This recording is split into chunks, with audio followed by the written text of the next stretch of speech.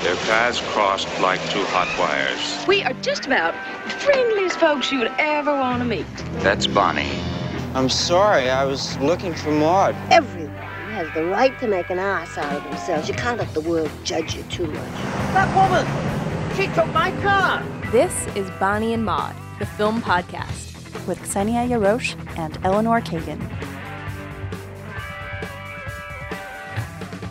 You're listening to Bonnie and Maud. I'm Eleanor Kagan. And I'm Ksenia Yarosh. I'm really excited about our guest on our show today. I first came across her hilarious illustrations and her writing on the hairpin, but it has spread its wings throughout the internet and beyond.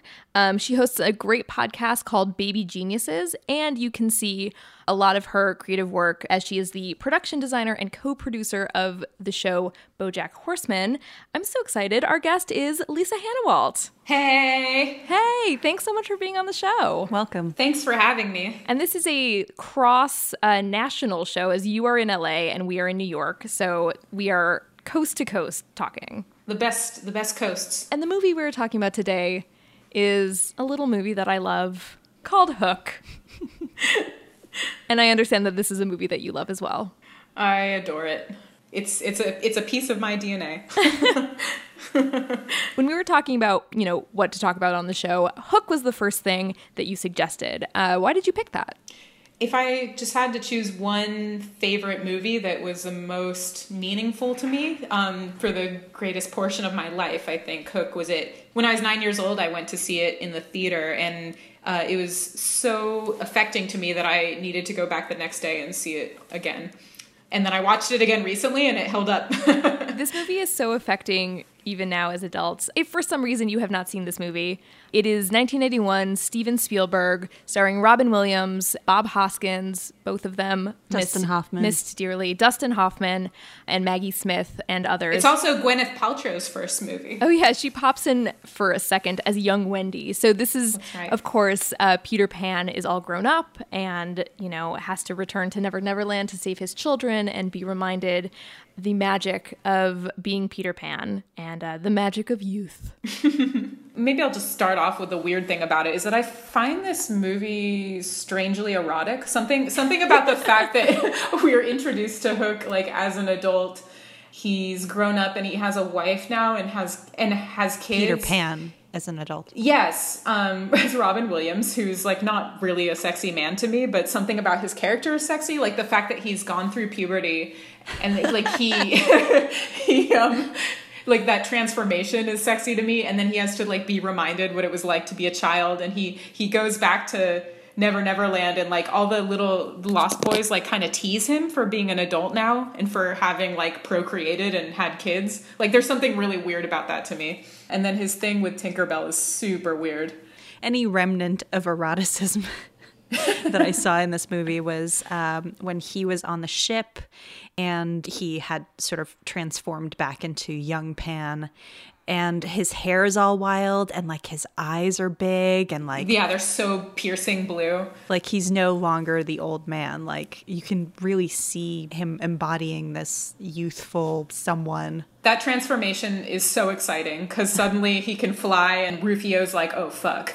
And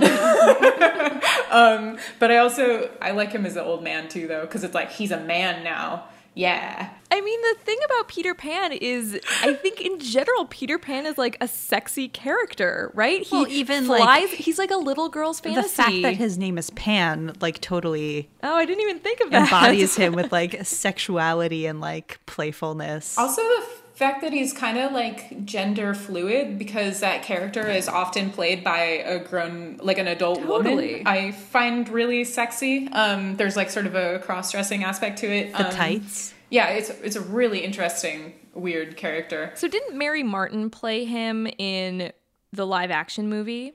Or am I completely making that up? There are a lot of women who've played him. Yeah. I don't remember all the names. I know New York Magazine recently did a whole chronology of all the women who've played him. And it's awesome. I mean, it's maybe you guys had different childhood fantasies as young girls, but the idea of this cute guy flying into your room in the middle of the night and being let's go to a magical world together. That's all I wanted as a kid was some cute boy to come to my window and like whisk me off to a magical world. If you want to take this fantasy further, you should check out The Lost Girls.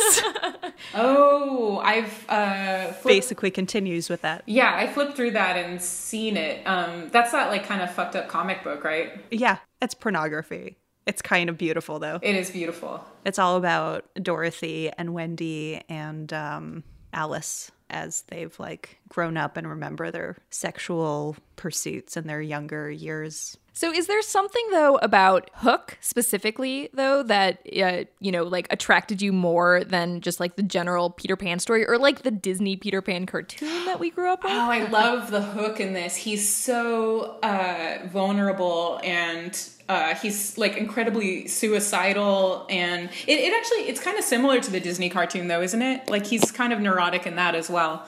So maybe that's true to the book. But Dustin Hoffman is just so great in this movie. He also has kind of a drag thing going on too. His big over the top wig at the end and his like big ruffly costume. Oh, absolutely. He looks like a French king. And then like I feel like I have like part of my DNA is the way that he calls out for Smee. It's like I have that soundbite embedded in my brain now. He's like, Smee! Smee. Smee. Smee, I've just had a sublime vision. This has come up in a previous podcast that Ksenia and I have recorded before, but it is also the undeniable sexiness of Bob Hoskins. He's such a swarthy, hairy man. He's so cute, though, too. He's, like, adorable. I think I fell in love with him because of the movie Mermaids. He's so, like, just earnest and lovable in that movie. So even, coming back and now rewatching Hook with Bob Hoskins, I'm just like, yep, it's still there. Yeah, he's like a cuddly, manly bear. I definitely like those bearish guys.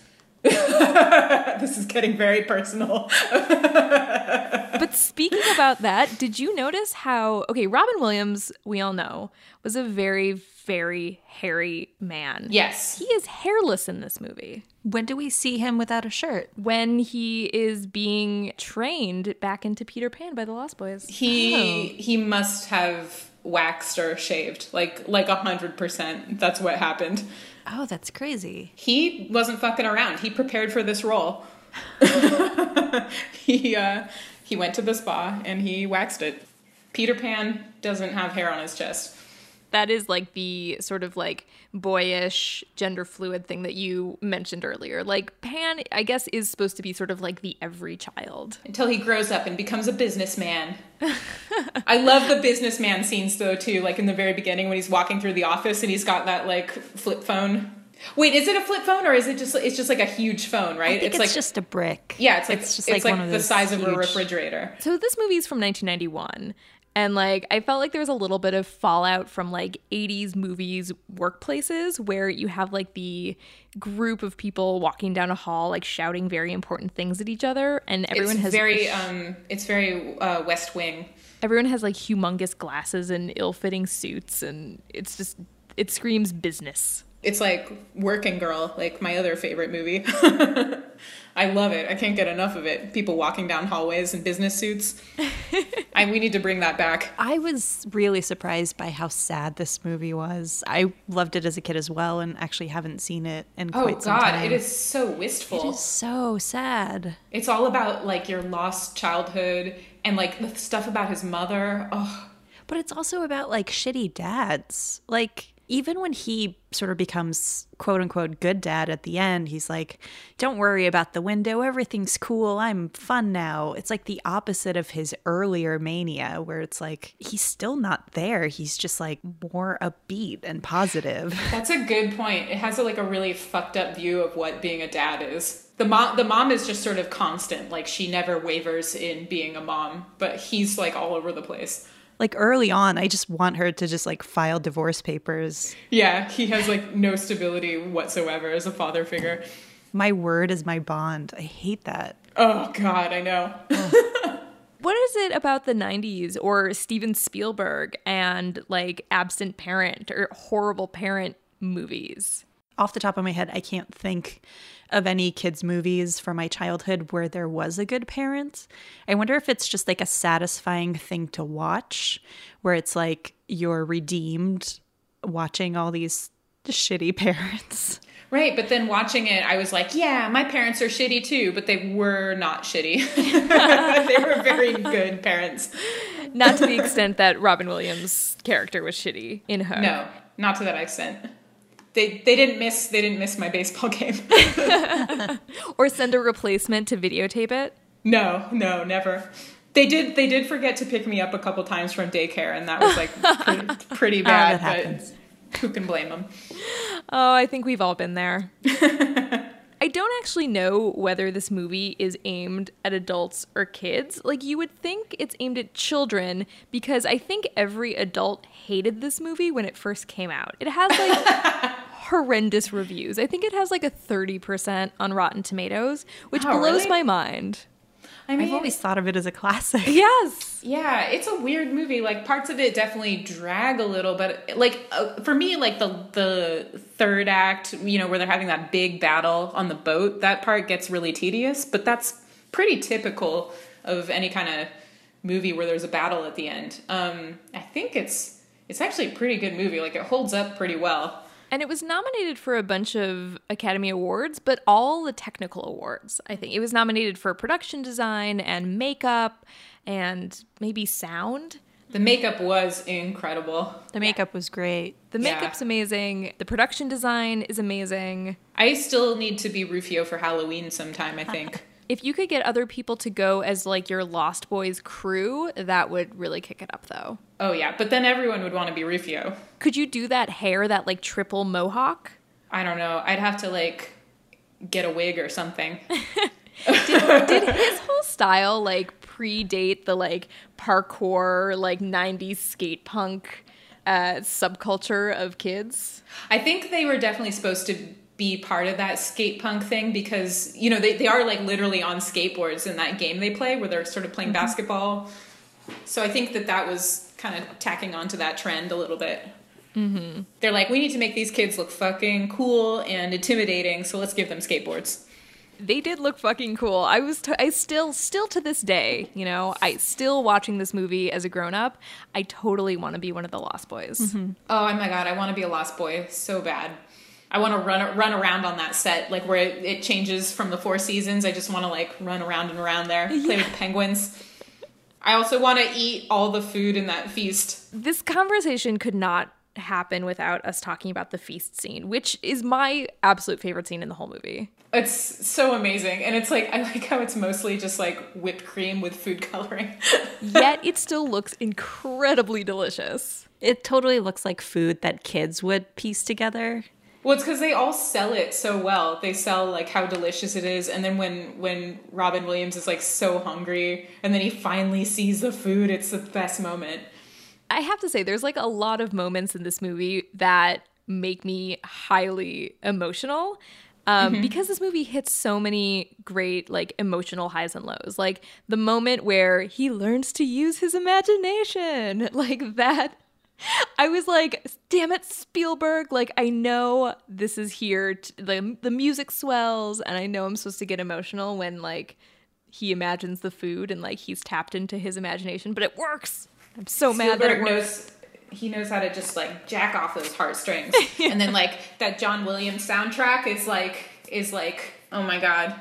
It's just the icing on top. Literally. One of the things that's really interesting to me about this movie is how, you know, when I watched it as a kid, I didn't think about the fact that it was pretty much all boys and any female characters are just like cardboard cutouts. The only cool female character is the granny. What's her name? Wendy. Maggie Smith. Yeah. I mean, because it's Maggie Smith, of course, she's a badass. But yeah, why are all the Lost Boys boys? But I think from an early age, I and a lot of women kind of just learned to connect with boy characters because there's so many more boy-centric kids movies. When I was a little kid, I wanted nothing more than to be a boy. I found it so unfair that I had to be a girl because when I watched movies and TV shows, girls didn't get to do the funny stuff. and that's not what I was into. I mean, with the exception of maybe like something like Now and Then, which includes some really fun female characters. Like, I wanted to be one of the Newsies.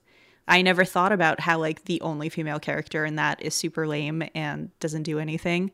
I totally forgot about gender when I watched it. But I just don't think that's necessarily the case for boys watching movies.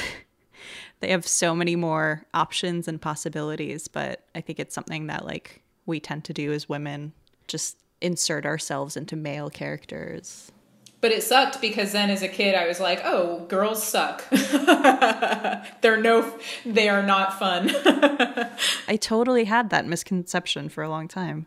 Movies bake that into our mindset from a young age because we're like, why do we want to be like lame old Maggie or like lame Peter Pan's wife when we could be like Rufio and fucking running the show? Even Tinkerbell, who fucking flies, you know, she's totally like, her main character trait is that she's in love with Peter Pan, and that's her sucks. one wish is to like be big so that she can kiss him. And then, oh my god, Julia Roberts is just stoned out of her mind the entire movie. You see how big her pupils are? They're like dilated as big as dinner plates. I was trying to pinpoint what her character was like, and that's probably pretty accurate. I read that Spielberg refuses to work with her ever again after this movie. Really? Yeah, because she was like just bonkers the entire time. Oh my god. I do like her hot mullet though. Oh yeah, those little tights. But that was them trying to like buoy her up a little bit, right? Like even though she's Tinkerbell and she's a fairy, which is like normally associated with girl characters, she's kind of like rough and tumbly and one of the boys, and like she fits in with the Lost Boys. Yeah. Even though she tries to like control them, she sort of tries to mother them. But she's still in like a nagging role though. She's like, boys, listen, come on, and they're kind of like, whatever, and they try to swat her away. Besides Tinkerbell and besides Wendy, when she was there for like a few years, the only other girl characters in Never Never Land are the mermaids. Oh my god, which is the weirdest scene. It's such a fucking weird scene. They just start making out with him. Yes, it is super weird. I still totally wanted to be one of them because their hair was amazing. It's like purple and green and red and blue. It's just like, it's so and beautiful. their faces are all kind of bedazzled. Yeah, no, that scene is bizarre. It's one of those scenes that like as an adult I was like, I have a weird sort of like sense memory of this scene. I wonder if it's as weird as I remember it being. And then I watched it. I'm like, yep, yeah. They just make out with him, and then that's the end of that. And then he's saved, and everybody's fine. Were you guys weirded out by the fact that Maggie Smith was like taking a moment with Robin Williams where she's like, oh, you don't remember me? And she like puts her hand on him. Everybody wants to fuck him. That's also the weird thing in the movie. Like every single woman in it, I mean, except for, his daughter, is like, oh, yeah. Peter Pan. Would it have been more believable if it was a different actor than Robin Williams? Not to say Robin Williams isn't like very sexy in his own special way. He's not that sexy. He kind of is, but like not as obviously so as, a George Clooney or a Brad Pitt. Yeah, like what if they had cast like a traditionally hot actor man in that kind of role? Would that have been... I bet it wouldn't have been as good, though. Yeah. Like Tatum O'Neal. Or, whoa, that's not even a man. Like Channing Tatum. I was just going to say. Which Tatum? Sorry, guys. I think either Tatum would be good. I get the Tatums mixed I would love to see Hook remade with Channing Tatum. That would not work. But I would still watch it. He takes a stripper break using one of the like poles on the ship. I'm definitely going to see Magic Mike 2, that's for sure. Oh my god, I'm so excited for that movie. It looks like a hot mess, but I still want to see it. I want you to do an illustrated review of that movie. Oh my god. No, I'm too horny to draw it. Oh, the first one was so good, but then like the second one's not even directed by Soderbergh. It's like going to be directed by his right-hand man. He's like assistant director, so yeah, I don't know. Did you see the first Step Up movie that Channing Tatum was in? No, but I know that's like what his wife's famous for, right? She's in all those Step Up movies. I had no idea. Did they get married after they did Step Up together? I think so. That would make sense. She's a great dancer, and so is he. So is he. I highly recommend the first Step Up movie. I think he's a good actor. He's not as good then, but he is an incredible dancer, and he's so goofy. He doesn't have a lot of range, but he sure is fun to watch, and yeah, he's an incredible dancer. But I was wondering who this movie is even aimed at, right? Because it's not actually from the perspective of the kids. It's from the perspective of the grown-up, but like, you know, the man-child person. So it's sort of supposed to be like a reminder to stay youthful to adults. Like, why are kids watching it? But what's a kid going to get out of this except that, you know, he or she or any kid wants to be one of the Lost Boys because they're so cool to hang out with? I think it's a true family movie, like a lot of Spielberg's movies. It's got a little bit of something for everybody, right? Like, you know, all the scenes with Jack, like where he's bashing those clocks and stuff. That's totally like for a child to relate to, and the Lost Boys as well. But then, yeah, it's also meant to entertain your parents who dragged you to the theater. This movie also made being gross look really fun. Oh my God, yeah. Especially during the food fight scene because, and you know, in the way that the Lost Boys lived, like there was no self-consciousness in their lives. They were so That's why themselves. I say that it was for kids as well, because it was totally fulfilling that fantasy of just being a slob, like slopping around in the mud and not getting in trouble. And actually like getting points for the best insult. Yeah. That insult that scene part's is so the good. best. Yeah, it's great. Eat your heart out, you crinkled, wrinkled, fat hag. You're a very ill-mannered young man. Do you know that? You're a slug-eating worm. Come on, you can do better than that. Can't believe you're encouraging me. Yeah, show me your fastball, dust brain. You paunchy, sag-bottom, puke pot. You are a very poor role model for these kids. Do you know that? I bet you don't even have a 4th grade reading level. Hemorrhoidal suck navel. Well, maybe a 5th grade reading level. Boil dripping, beef fart sniffing, bubble butt. Someone has a severe caca mouth. Do you know that? You are a fart factory. Slug slimed sack of rat guts and cat vomit. Cheesy scab hicked pimple squeezing finger bandage. A week-old maggot burger with everything on it and flies on the side. Substitute chemistry teacher? Come on, Rufio, hit him back. Mung tongue. Math tutor? Pinhead. Prison barber? Mother lover. Nearsighted gynecologist? In your face, camel cake. In your rear, cow derriere? Lying, crying, spying, prying, ultra pig. You lewd, crude, rude, bag of pre-chewed food dude? Marguerite Peter! You man! Stupid man! Rufio, if I'm a maggot burger, why don't you just eat me? You two-toned, zebra-headed, slime-coated, pimple-farming, paramecium brain, munching on your own mucus, suffering from Peter Pan envy. What's a paramecium brain? I'll tell you what a paramecium is. That's a paramecium. It's a one-celled critter with no brain that can't fly. Don't mess with me, man. I'm a lawyer. Benny, Benny, Benny, Benny, Benny, Benny, Rufio! I feel like so much of me talking about this movie is just being like, I love it so much. But then I imagine if like someone watched it now for the first time, they maybe wouldn't tap into how great it is. Yeah, I think the sense memory of watching it as a kid was a big part of the enjoyment. Like watching it now, it just made me feel too sad. Like that kid, Jack, I don't see a lot of relief in him. He's a great actor, like a child actor. Like his eyes are just so big and soulful. He grew up to become the nerd in Can't Hardly Wait. No, really? Yeah. Whoa. I know. It's kind of mind-blowing. So, wait, Ksenia, do you think did this movie make you too sad? Yeah. This may have something to do with me being a pregnant person. So I'm like congratulations. Thanks. So I'm like slowly transitioning to the side of the adults.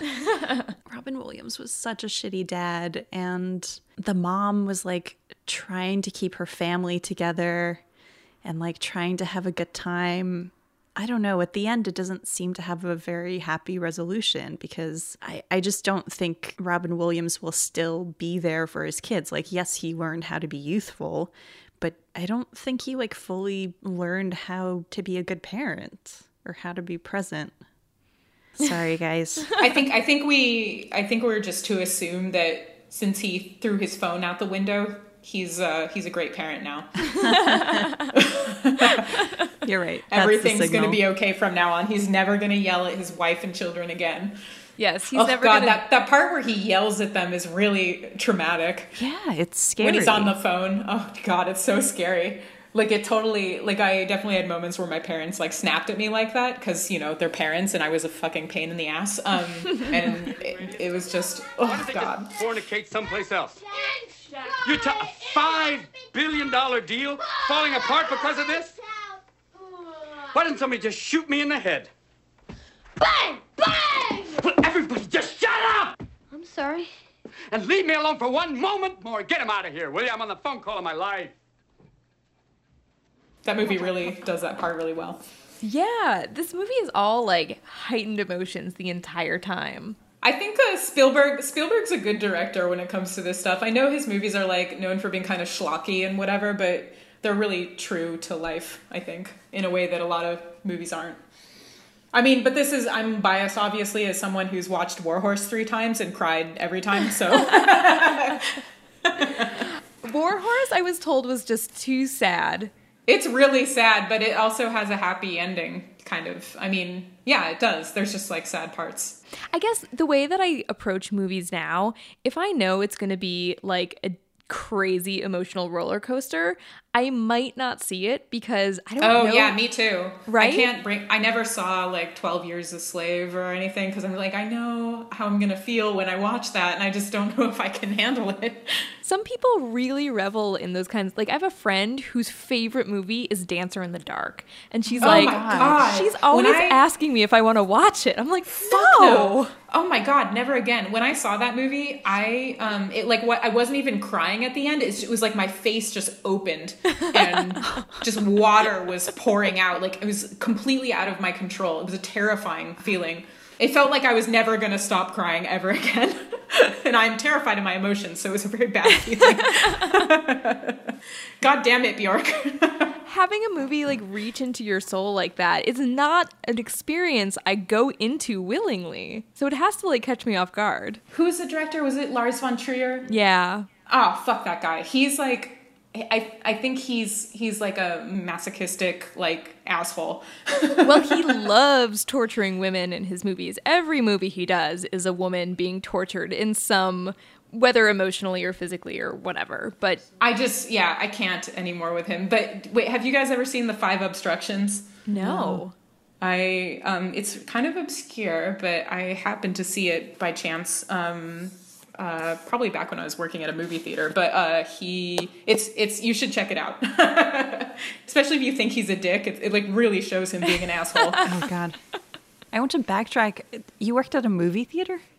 Yeah, I used to work at the New Art, which is an art house movie theater in West LA. Huh. It was like one of my first jobs. For how long? I think I worked there for a year. What are like the movies that stand out to you from the time of working there? We had like a Kurosawa retrospective, so for an entire week, I just saw a Kurosawa movie every night, and cool. It was incredible. Like I feel like I learned so much just watching them on the big screen. My first night of working there was a midnight showing of Donnie Darko, and I worked 11 hours straight, and then I had to kick 2 paint-huffing kids out of the audience, and then my boss mooned them. And I saw my boss's ass. And you were like, this is an excellent place of business. I'm going to stay here forever. Yes, exactly. I also saw Michael Jackson when I was working there. He came in to see a documentary about 70s directors. What? Oh my God. Michael Jackson went and saw movies in movie theaters? That blows my mind. He was wearing a Green Hulk mask. But, no way. Yeah. Yes, it was him. And then Anthony Kiedis came in the same night, like an hour later, and I was like, oh, whatever. Do you think he walked around LA wearing, and I'm talking about Michael Jackson, not Anthony Kiedis. Yeah, did he walk who cares around about LA Anthony in a Kiedis? green Hulk mask just to like be incognito? I mean, he used to wear a lot of masks and blankets and stuff over his face. I think he had a bunch of different ones. I think he enjoyed it, probably. He seemed kind of giddy. You would think that would attract more attention than avoid it. Yeah, I mean, people were definitely staring. It depends where you are in LA, I guess. Like if you're where all the, you know, the Batmans and the Spider-Men hang out, you're probably safe. I mean, it definitely probably looked less weird for him to be wearing a green Hulk mask than for him to be without a mask at all. You know what I mean? Yes, exactly. He's much more recognizable as Michael Jackson than the Incredible Hulk. Yeah. That's an incredible celebrity sighting, though, I have to say. That's my best one. I worked in the movie theater for 3 months, and the only celebrity I saw was Emily Mortimer. She is really great. I love her. She was actually mentioned in the first episode of Horseman. It was like a weird celebrity name to throw out. She was. I remember the discussion about that.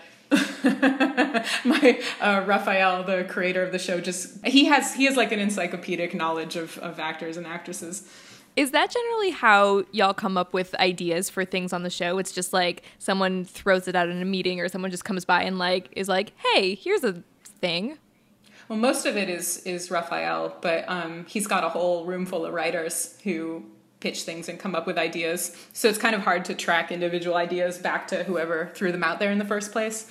But yeah, most of it is Raphael's brainchild. And then for like visual gags, it's mostly Mike Hollingsworth, our supervising director, and then I come up with a lot of stuff, and storyboarders come up with a lot of stuff. It's really collaborative. I've been seeing your illustrations ever since I picked up a tiny zine at the Mocha Fest many years ago. So it is kind of magical to like finally see all those clothes and like weird cat people in motion. Yeah, it's fun for me too. Like, what's the most amazing thing in terms of like making your work look animated at this point? Oh gosh, I mean, I love just being able to go in there and add details when there's time. I mean, every background I go in there and I add, just like I'll draw like a vase from my parents' house that I remember from my childhood, or like I do a lot of parodies of works of art that I find, and yeah, I just love adding sort of the finishing touches to things and making it look extra detailed, so that when people, you know, I want people to binge watch it and then go back and watch it again. So I'm sort of making stuff that makes you want to pause and rewatch, and that's always really fun for me. That's awesome. Ksenia and I both have the tendency to like obsessively screen cap things as we watch it, because oh gosh, me too. Yeah, because it's like, yeah, I have whole folders full, and I'm like, what am I using these for? What is this, research? It's just like beautiful things to look at. I don't know, it's like I love just flipping through them and remembering tableaus or like the tiny details and backgrounds and stuff, and like that's kind of the best thing, like you were just describing. It's like you put little things in the background that like makes you want to screen cap things. When I did that in the first season, I kept thinking like, oh, I don't know why I'm doing this. Like, nobody's going to notice this thing. But then after the show came out, there was this BuzzFeed list of like 140 things you might not have noticed. Awesome. And they screen cap stuff, and like almost all of it was like little thing. I mean, I'm bragging now, but a lot of it was like stuff that I added. And it was really, really rewarding. That's that was really like wonderful. the best moment for me, really. Oh, So sure. now this season, I'm just going totally nuts. What's something that you've slipped into a background that you're excited about, or is like a, I don't know, like an inside joke that you're excited for one person out there to be like, yes, I get that? Oh my God, I can't even think. I mean, oh God, I really like drawing dumb t-shirts on characters. So when people notice a t-shirt and laugh at it, and even like a bunch of people started making their own versions of my joke t-shirts and selling them online, which is like totally not okay, but also delightful. I don't know. I guess I like it when people notice anything, because there's so many people working super hard on this show. It's just like really rewarding when their little marks on the show are noticed. So I wanted to ask you, because this has sort of been coming up lately about, and you were just on NPR talking about it, you fighting to make two sort of inconsequential characters for a gag female, and to have the default instinct to make characters male is something that, like, especially funny, like, comedy characters male. Yeah. Yeah, and that's my default as well that I'm constantly pushing against. Right now, like, before I do any character, I ask myself, well, okay, what was my first impulse? Why? Does it have to be that? Is there any problem if I make it the opposite? Whether that's gender or race, or now even, you know, we're trying hard to introduce a bigger variety of people. So like we drew an extra in a wheelchair. We drew someone with a burqa. Like we want like a wide variety of people represented because it's taking place in this universe where animals can be people, and like there's so many crazy characters. Like, you know, why not represent every kind of person there can be as well? There's just so many shows where, yeah, it's just like white dudes get to do the funny stuff, and it's not really okay anymore. There's not really an excuse for it. It's also proving that anyone can be funny, that men are not the default purveyors of comedy in our world, right? It's tough though. I mean, like on that NPR piece, there was a comment that's like kind of proved our point, where it was just a dude saying like, well, I don't know, if it's women on screen, then it muddies up the joke. It takes me longer to laugh at it. I'm like, well, maybe if he sees more women throughout cartoons and films, like, he'll stop thinking about it. Yeah, there is definitely a hump to get over where it is more difficult. It's not an easy, smooth transition, but that's why we need to do it. Yeah, the more you do it, the more it becomes normalized, and people don't even have to think about the fact like, oh, that's a woman, or, you know, they were both dogs, right? It was a dog and then a person in a business suit. Businesswoman. Yeah. It was a human lady and a dog lady. And the dog slobbers all over the business lady. Yeah. Like there's no question that somebody slobbering on somebody else is funny, regardless of like the gender or race or anything of the people. That's what I thought, but then it became this whole thing. It was like a huge, you know, thing. And I didn't want to drop it because I was like, you know, there's not really a good excuse for not making them this gender. So those questions, though, of like, why is this my instinct to make a character this gender or what have you, are those questions that, you know, as an artist, as a cartoonist, you're always asking yourself, or does that just sort of evolve the more you do it, the more you become, the more art you do, I guess? I've always tried to do that. In a lot of my illustration work, I've tried to represent a variety of different people, partly because I get bored easily, so I like to mix it up. Yeah. I just think everyone should stop and think about things before they draw them and why they're going to draw them a certain way instead of just going on autopilot. Or even just when you make any art, like any film or TV show.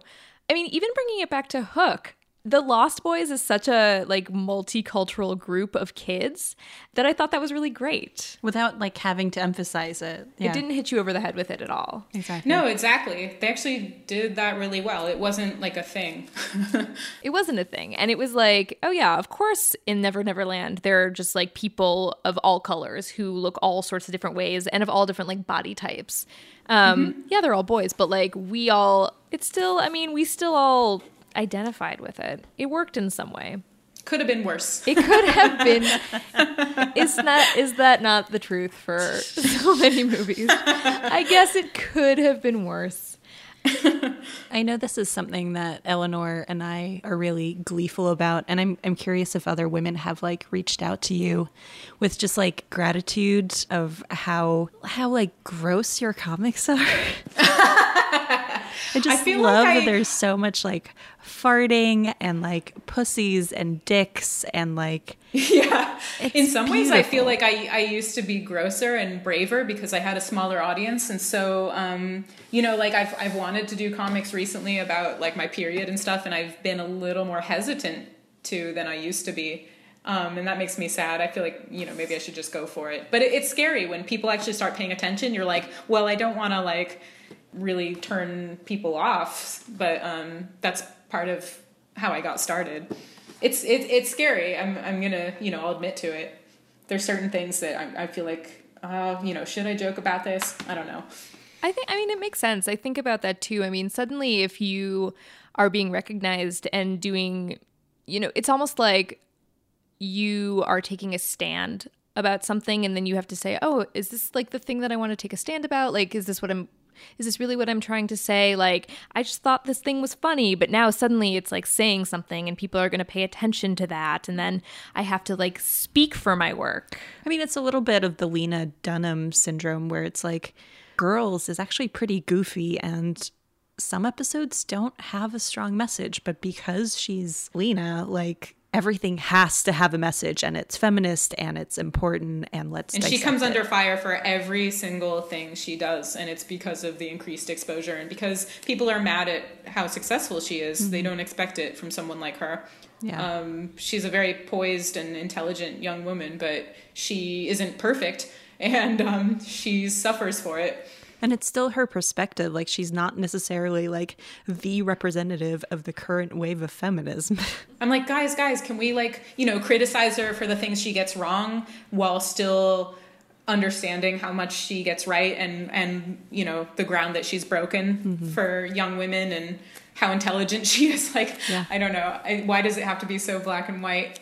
But then I'm like, well, is it worth it to do a 2-page spread of, a bleeding pussy or whatever if it's going to turn off half my audience? Like, is it worth it? I don't know. Or am I going to find a new audience that does like that? Ultimately, I'm going to work to please myself and hope, other people like it too. But I wish I could be 100% free.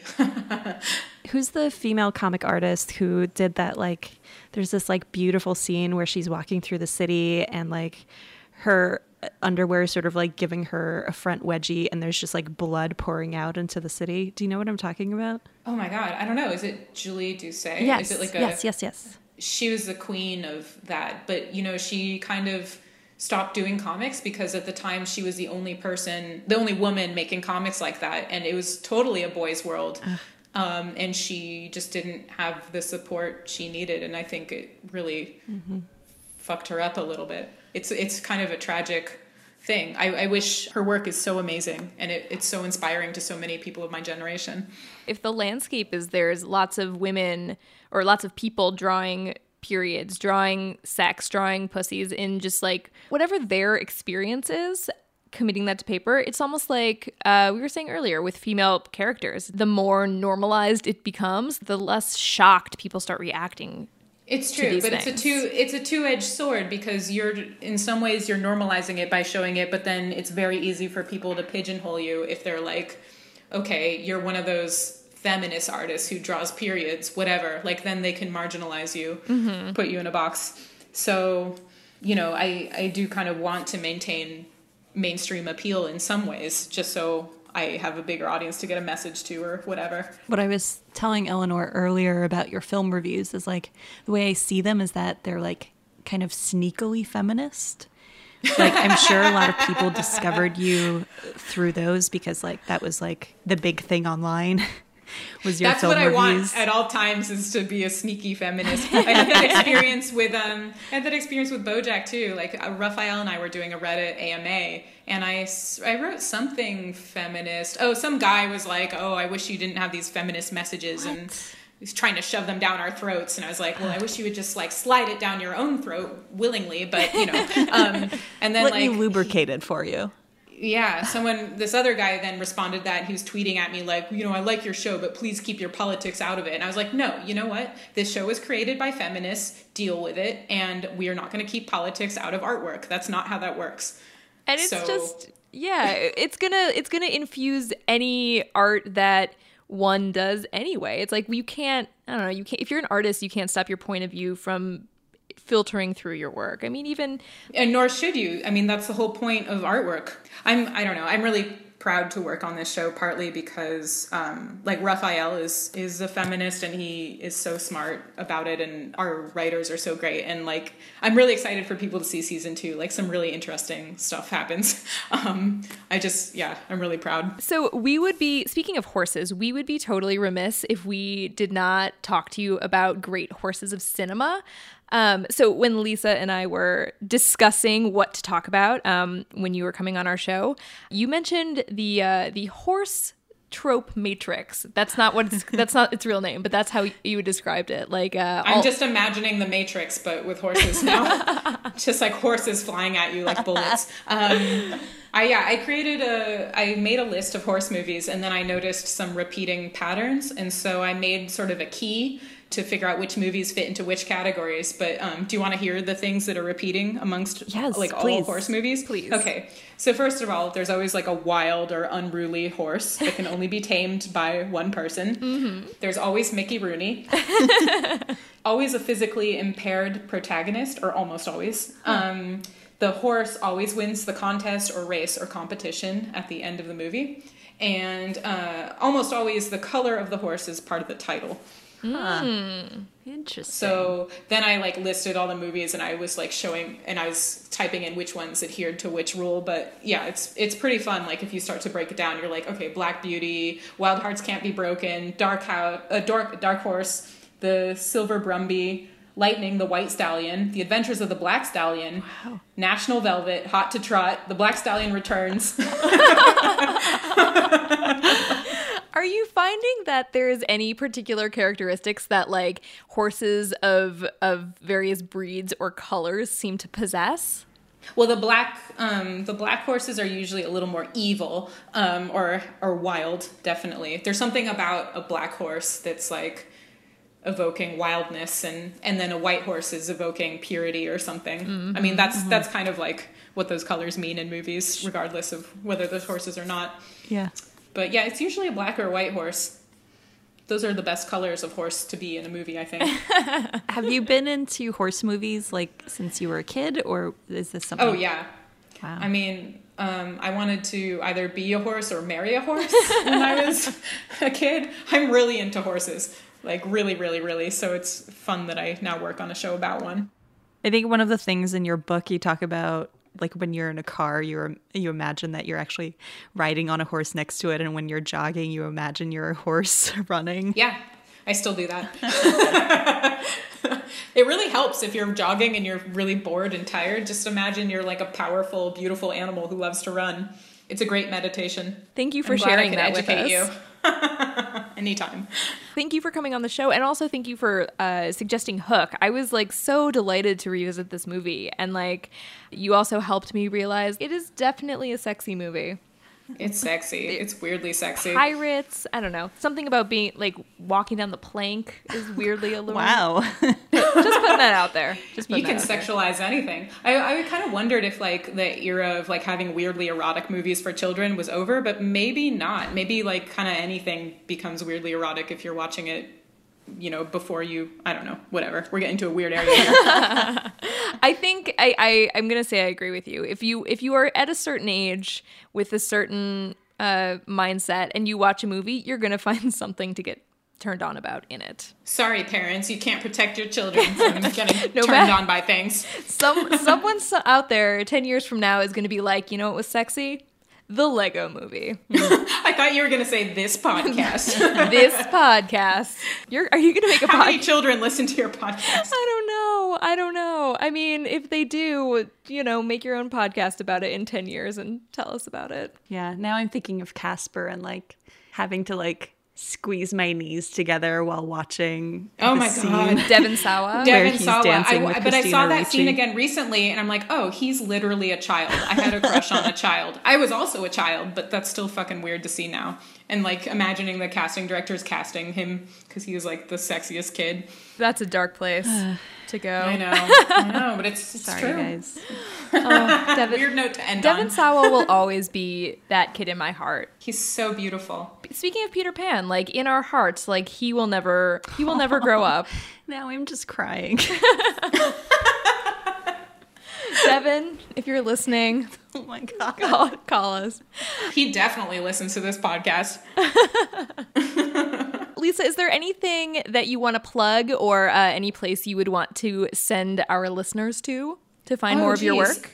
I have a podcast called Baby Geniuses that you should listen to if you want more podcast in your ears. And then watch BoJack Horseman. And also I post work on my website regularly. It's just lisahannawalt.com. If you want to see drawings of dicks and, me having my period. Awesome. Well, this has been Bonnie and Maud. You can find out more from us at our Facebook, at our Twitter, at our Tumblr. Bonnie and Maud is our name for all of that stuff. You can also email us at bonnieandmaud@gmail.com. Till next time. Awesome. Thanks for listening. Thanks.